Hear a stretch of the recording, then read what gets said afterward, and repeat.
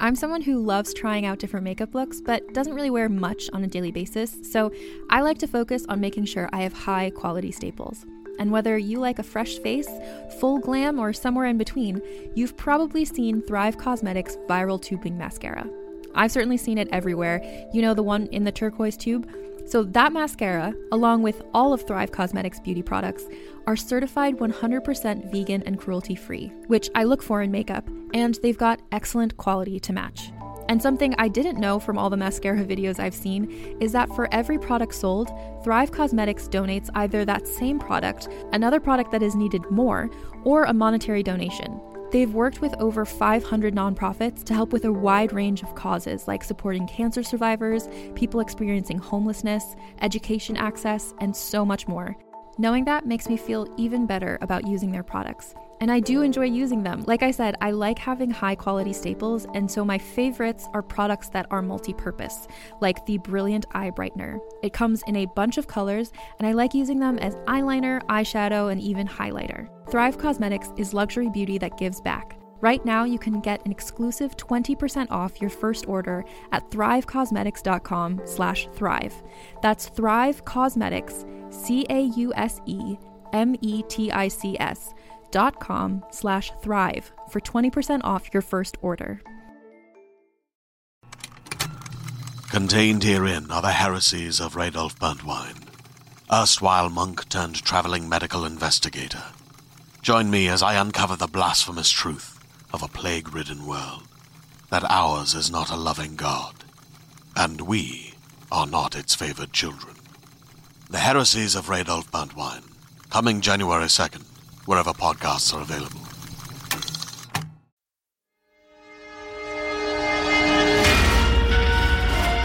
Audio Media presents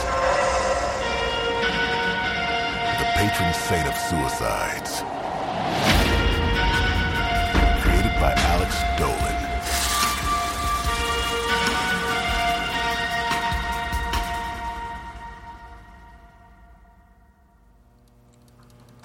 It felt like a funeral when we left. Can you blame them? They were back at his office, still in their suits. I'll admit, it felt good to ditch the uniform. You'll be able to ditch it for good one day. Are you promoting me? I'm seeing into your future. Blossom stood at the whiteboard, having just jotted down the names of everyone they'd met. His marker hovered over Paul. Did you say Paul seemed a little too happy to hear about the 2 new deaths? Like it was his birthday. Remind me which one Paul was. White guy. Hedge fund dude. Got it. He found the corresponding photo of Paul and tacked it to the cork. Blossom wrote survivors above the names and images. The hedge fund guy's photo, pulled from his Facebook profile, showed him on a fishing boat, toasting the camera with a beer in his hand and a cigar in his mouth. Lynn's photo was a studio headshot, the same one she used for a provider's profile in the Kaiser directory. Lynn Jackson, age 38, volunteers to run this survivor group. Do we know why this crime is so important to her? She's run several groups like this in the past. She's a survivor herself. Abusive marriage. I think this kind of work is in her blood. Clementa Ibarra, 51, teacher at Roosevelt. She told me sometimes she hates those kids, but I think she was just venting. Her profile photo appeared a few years old, cropped a little too tight to her face, but she still had the same kind eyes. I liked her. You mean you liked her? No, not for the crime. I thought she seemed like a good person. Paul seems angry. Goes to group because it's the only place he feels like he can talk about the shooting. He's embarrassed that he got shot at all. Embarrassed? Yeah. Got shot in the ass. And he feels like if he brings it up to the guys he works with, they'll just make fun of him. Given the average hedge fund guy I've met, he might be right. Part of me thought you'd laugh when I told you. You really think I'm that guy? The man got shot. I don't think it's funny. Although, he could have chosen a profile pic that made him look like less of an asshole. Agreed. What about Wesley Pope? 34 years old. Gaming illustrator. Street artist. Doesn't like cops. One of the robbers recognized him on the train, so known by at least one of the perps, possibly more. Claims to have not known any of them. You believe him? Not sure. Blossom pointed to the next photo. Laverne Beckett, 36, scientist. Her husband was killed in the shooting, and she's stuck as a single mom working a full-time career. She's quiet about it, but she's angry. Enough to do anything about it? Hard to say. Diego Quezada, 27, sports marketing executive. Jackass. Doesn't make the best first impression. But he did lose his fiancée, and he got shot himself. He strike you as the revenge type? I wouldn't rule it out, but I'd need to know more. You like that answer. I don't like to jump to conclusions. He pointed to the last photo in the column of survivors. Haven Otomo, 28, comic, lost a lot that night. You know her dad killed himself when she was 4, and she found the body. Shit. Her dad was Toby Gensler. Seriously? Gibson looked at the photo, noting the difference in the woman's ethnicity from her father. So the mom... Japanese.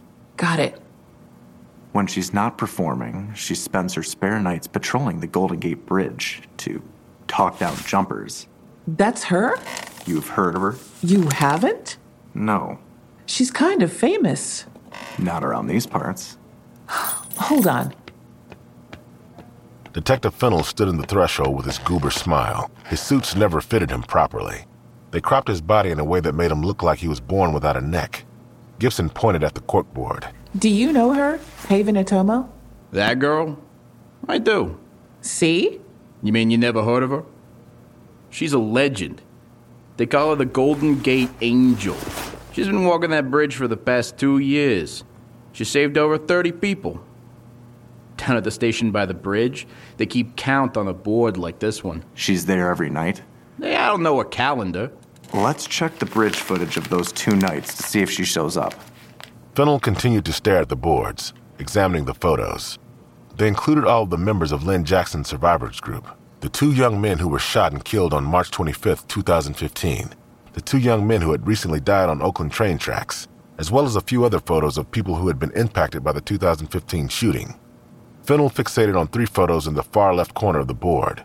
Police officers. Hey, what are you doing with cops on your board? There were 3 cops on the platform on March 25th. Officer Jim Keller was shot and killed. This is a board of suspects.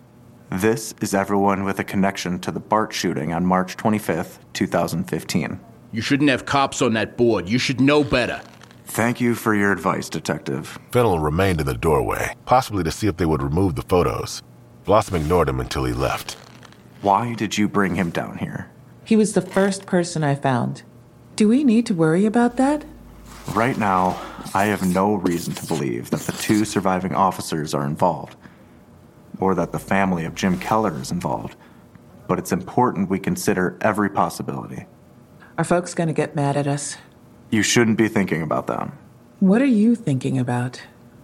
I'm wondering what made them kneel. How's that? Say you're one of these 2 men, Kevin Ocampo or Sutton Chambers.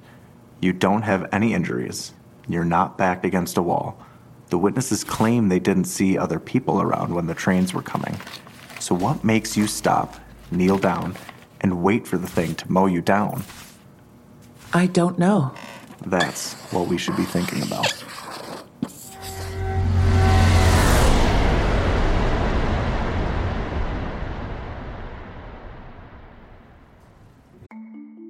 As a podcast network, our first priority has always been audio and the stories we're able to share with you. But we also sell merch, and organizing that was made both possible and easy with Shopify. Shopify is the global commerce platform that helps you sell and grow at every stage of your business, from the launch your online shop stage all the way to the did we just hit 1 million orders stage. Whether you're selling scented soap or offering outdoor outfits, Shopify helps you sell everywhere. They have an all-in-one e-commerce platform and in-person POS system, so wherever and whatever you're selling, Shopify's got you covered. With the internet's best converting checkout, 36% better on average compared to other leading commerce platforms, Shopify helps you turn browsers into buyers. Shopify has allowed us to share something tangible with the podcast community we've built here, selling our beanies, sweatshirts, and mugs to fans of our shows without taking up too much time from all the other work we do to bring you even more great content. And it's not just us. Shopify powers 10% of all e-commerce in the US. Shopify is also the global force behind Allbirds, Rothy's, and Brooklinen, and millions of other entrepreneurs of every size across 175 countries. Because businesses that grow, grow with Shopify. Sign up for a $1 per month trial period at shopify.com/realm, all lowercase. Go to shopify.com/REALM now to grow your business, no matter what stage you're in. Shopify.com/realm.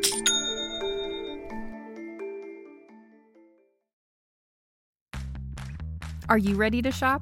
Rakuten's Big Give Week is back. Get 15% back at hundreds of stores, and it's all happening this week, May 6th to May 13th. It's the perfect time to shop for everything on your list for spring and summer, like clothing, outdoor gear, and travel. I know I'm using this week to stock up on some warmer weather essentials at Ray-Ban and Ulta, and I love that Rakuten even helps me save on travel at sites like Hotels.com. Rakuten really is the best way to shop, and you can save even more by stacking cash back on top of deals. Plus, during Big Give Week, that cash back is bigger than ever. With Rakuten, membership is free, and when you sign up and shop today, you get an extra 10% cash back boost. That's an extra 10% cash back on top of the 15% cash back. You won't see higher cash back rates than these. Go to Rakuten.com or download the Rakuten app. Rakuten. Shoppers get it.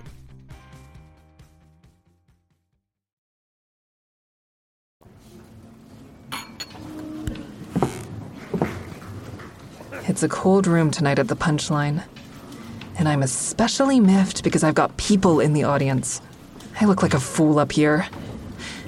I try out a new joke. I've been living in cities too long. The thing about living in a city is that you become numb to weird behavior. I'm almost delighted by it. You know when you're in the woods and you see a deer? You stare at it and stay still as long as you can so you don't scare it away? Well, think that, but instead of a deer, it's a naked guy on bath salts. It kind of lands, but not like I'd hoped. I think I must be putting off weird energy. Nothing to do but my time and get off the stage. The good news is that it's a short set. I don't even have MC duties, so I can get the hell out of here relatively soon. Wesley is waiting for me at the bar. It doesn't always go like that. I thought you were good. Oh, you're being nice. No, I'm not. I thought it was a solid set in a crappy room. You're sweet. I kiss him. Let's get out of here. We move around the perimeter of the room and slip out onto the Embarcadero roof deck. I walk to the edge of the roof, where we can have a private moment and take in the city lights. We press our foreheads together and hang our hands off each other's waists. Then I sense someone else on the rooftop with us. At first, I don't look. I just want to stay in this bubble with Wesley. When I look, his silhouette seems familiar, too. It's a skinny guy in a black hoodie. He's standing still by the edge of the roof. His face is obscured by the hood, but it feels like he's watching the door of the club. Maybe me. I'm reminded of the man I saw waiting on Grand Avenue when I had my first date with Wesley. It couldn't be the same guy, it just can't be. I take my eyes off Wesley and look intently at the man. The tip of a cigarette glows red under his hood, and a hand reaches up, light skin I notice, and takes a cigarette from his mouth. I'm wired to think this might be David Cohen, but he's too skinny to be David. I tell myself I'm being paranoid. No way he's the same guy from the alley. He's just out here having a smoke. Wesley sees me staring, and he looks too. Everything okay? Sure, of course. Sorry. I still haven't taken my eyes off the man in the hoodie, and now Wesley's looking with me. We can't see his face, but he must see us staring at him, and other than maneuvering his cigarette, he still hasn't moved. I'm tempted to go over and confront him. With Wesley here, now's a good time as any. I muster up the courage and take one step toward the man. Then a voice startles me. Haven. Good set tonight. He's so close I can feel his breath on my neck. Diego. Hard to know how to react. I've never seen Diego at a show, and I don't want to seem ungrateful that he showed up. I need all the support I can get, and I tell myself it's sweet that he's supporting me. Still, I'm here with Wesley, and Diego's just interrupted a quiet moment between us. From the way we act during group, he must know we're dating. If he's developed feelings for me, feelings I don't reciprocate, this is neither the time nor the place. All told, it's just plain awkward. Plus, he's just too close to me. Physically. I can feel his breath and smell the astringent cologne. I can feel Wesley tense up around him. Thanks for coming, Diego. For good measure, and for the first time ever, I give him a hug. His cologne is leaching into my clothes. Over his shoulder, I steal another glance across the roof. But I can't see the man in the hoodie anymore. He's gone. Diego locks eyes with me, as if to convey some kind of urgency. Then, as an afterthought, he looks at Wesley. Hey, man. Diego offers his hand. Wesley seems confused by the interaction, but shakes it.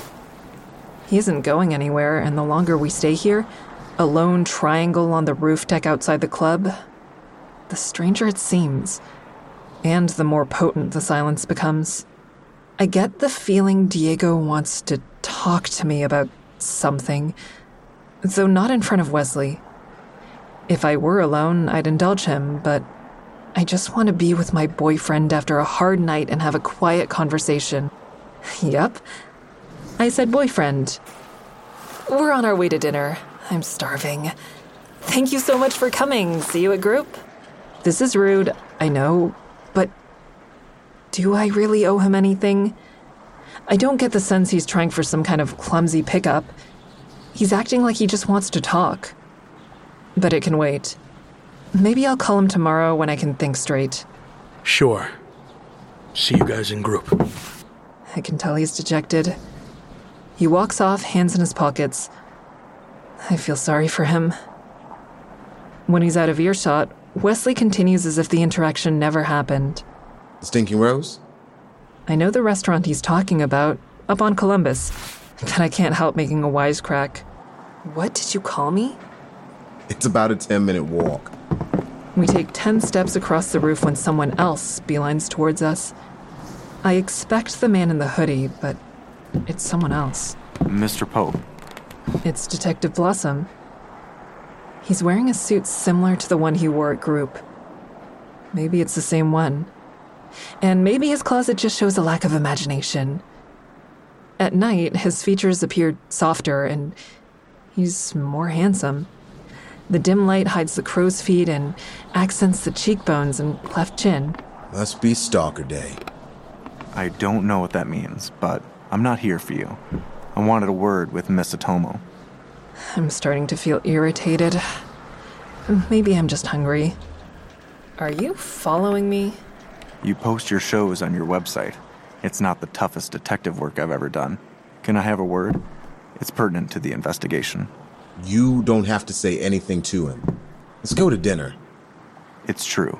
You don't have to speak to me, but I think you can provide unique insight into these cases, and I'd owe you one. Which means what? You'll get me out of my next parking ticket? It means I'll owe you one. Please, Miss Atomo. He's a kind man. I can tell from our limited interactions.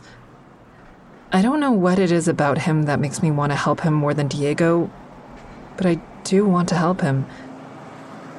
I give Wesley an affectionate caress on the arm and a soft kiss on the lips. I'll be there in 10 minutes.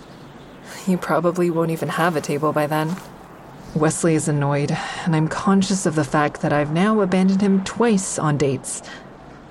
May he be patient with me, I think. I'll see you in a few minutes.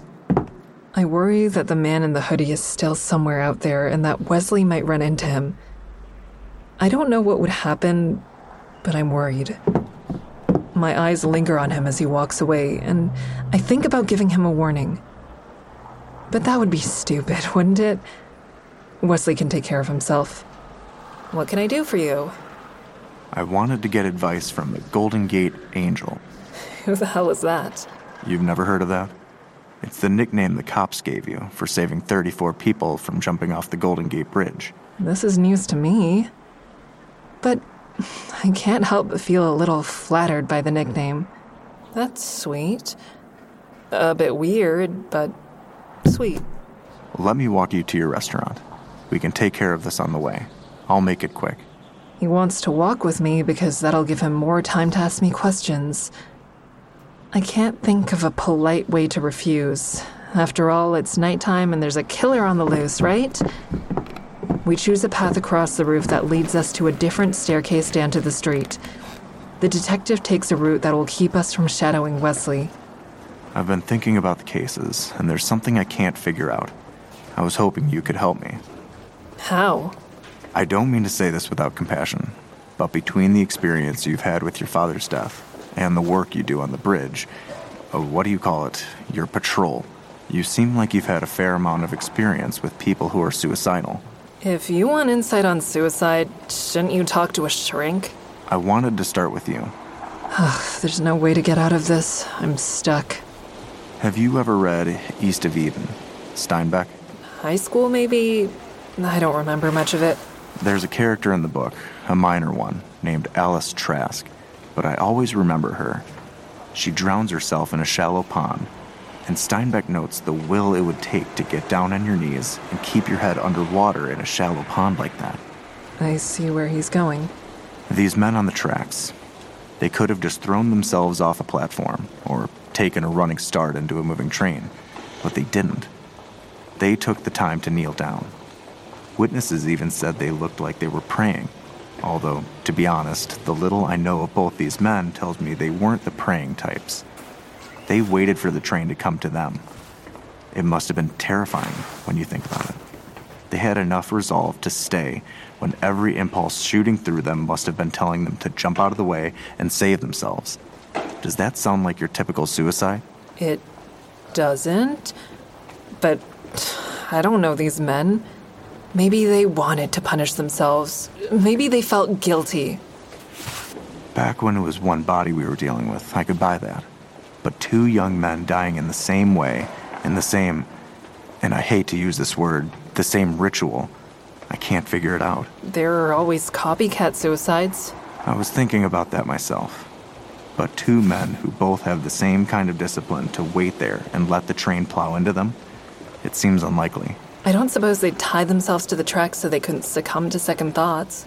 Good thinking, but there's no evidence of that. It sounds like you don't think these are suicides, Detective. He stops and looks me in the eye. The witch eye.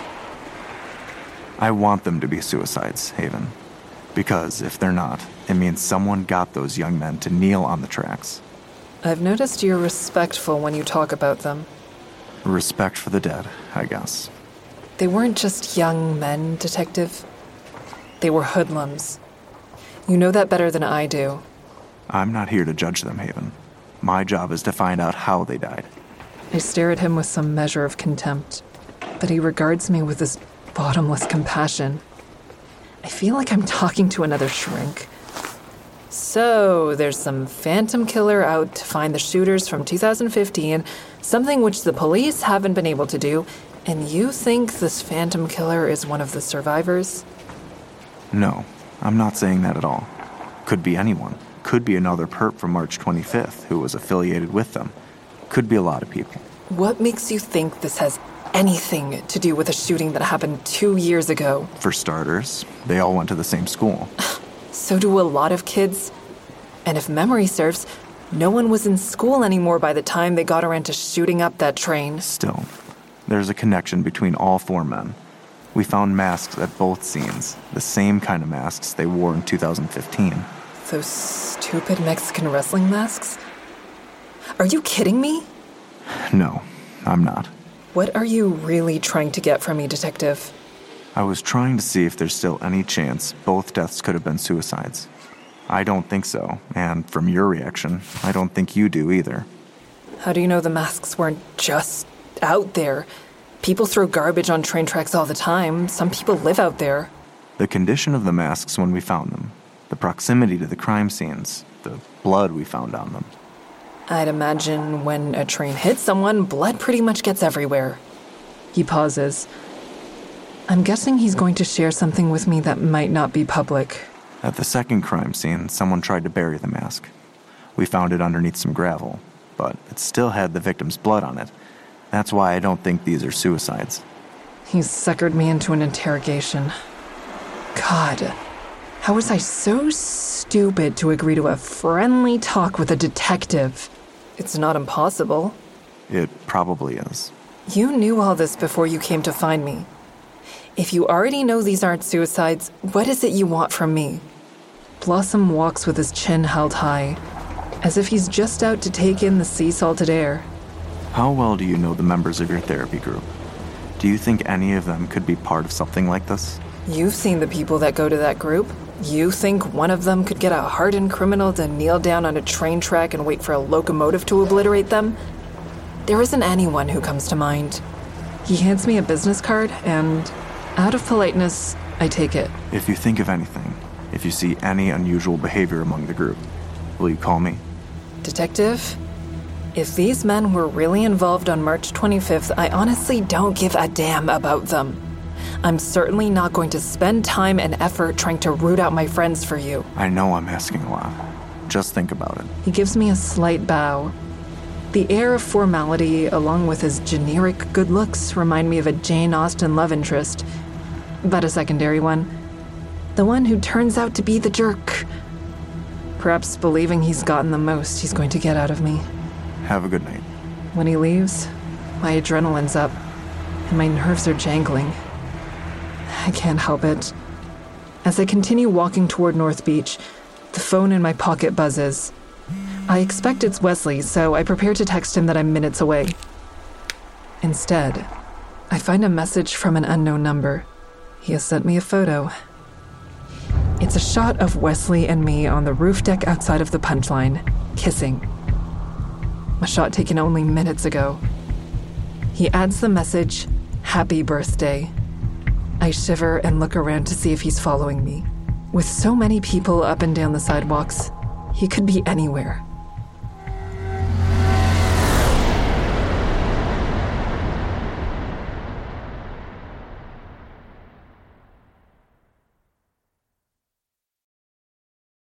Greetings, adventurers.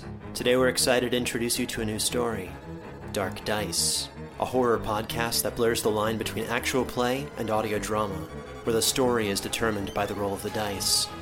6 adventurers embark on a journey into the ruinous domain of the Nameless God. They will never be the same again. One of the players is not what they seem after a doppelganger, a creature that can assume the form and voice of whatever it kills, infiltrates the team. As the players are picked off and replaced one at a time, can they figure out who the monster is before it's too late? Can you? Here's a quick example of what our show sounds like. The shambler with the jar of liquid inside of him. Soren Arkwright let loose an arrow that cracked the glass, passing through the spine of the creature. The shambler still managed to maintain its forward momentum, but stumbled as it eagerly tried to bite and swipe at Soren, landing near his feet. As Jeff Goldblum has now joined our cast, Dark Dice is available however you listen to podcasts.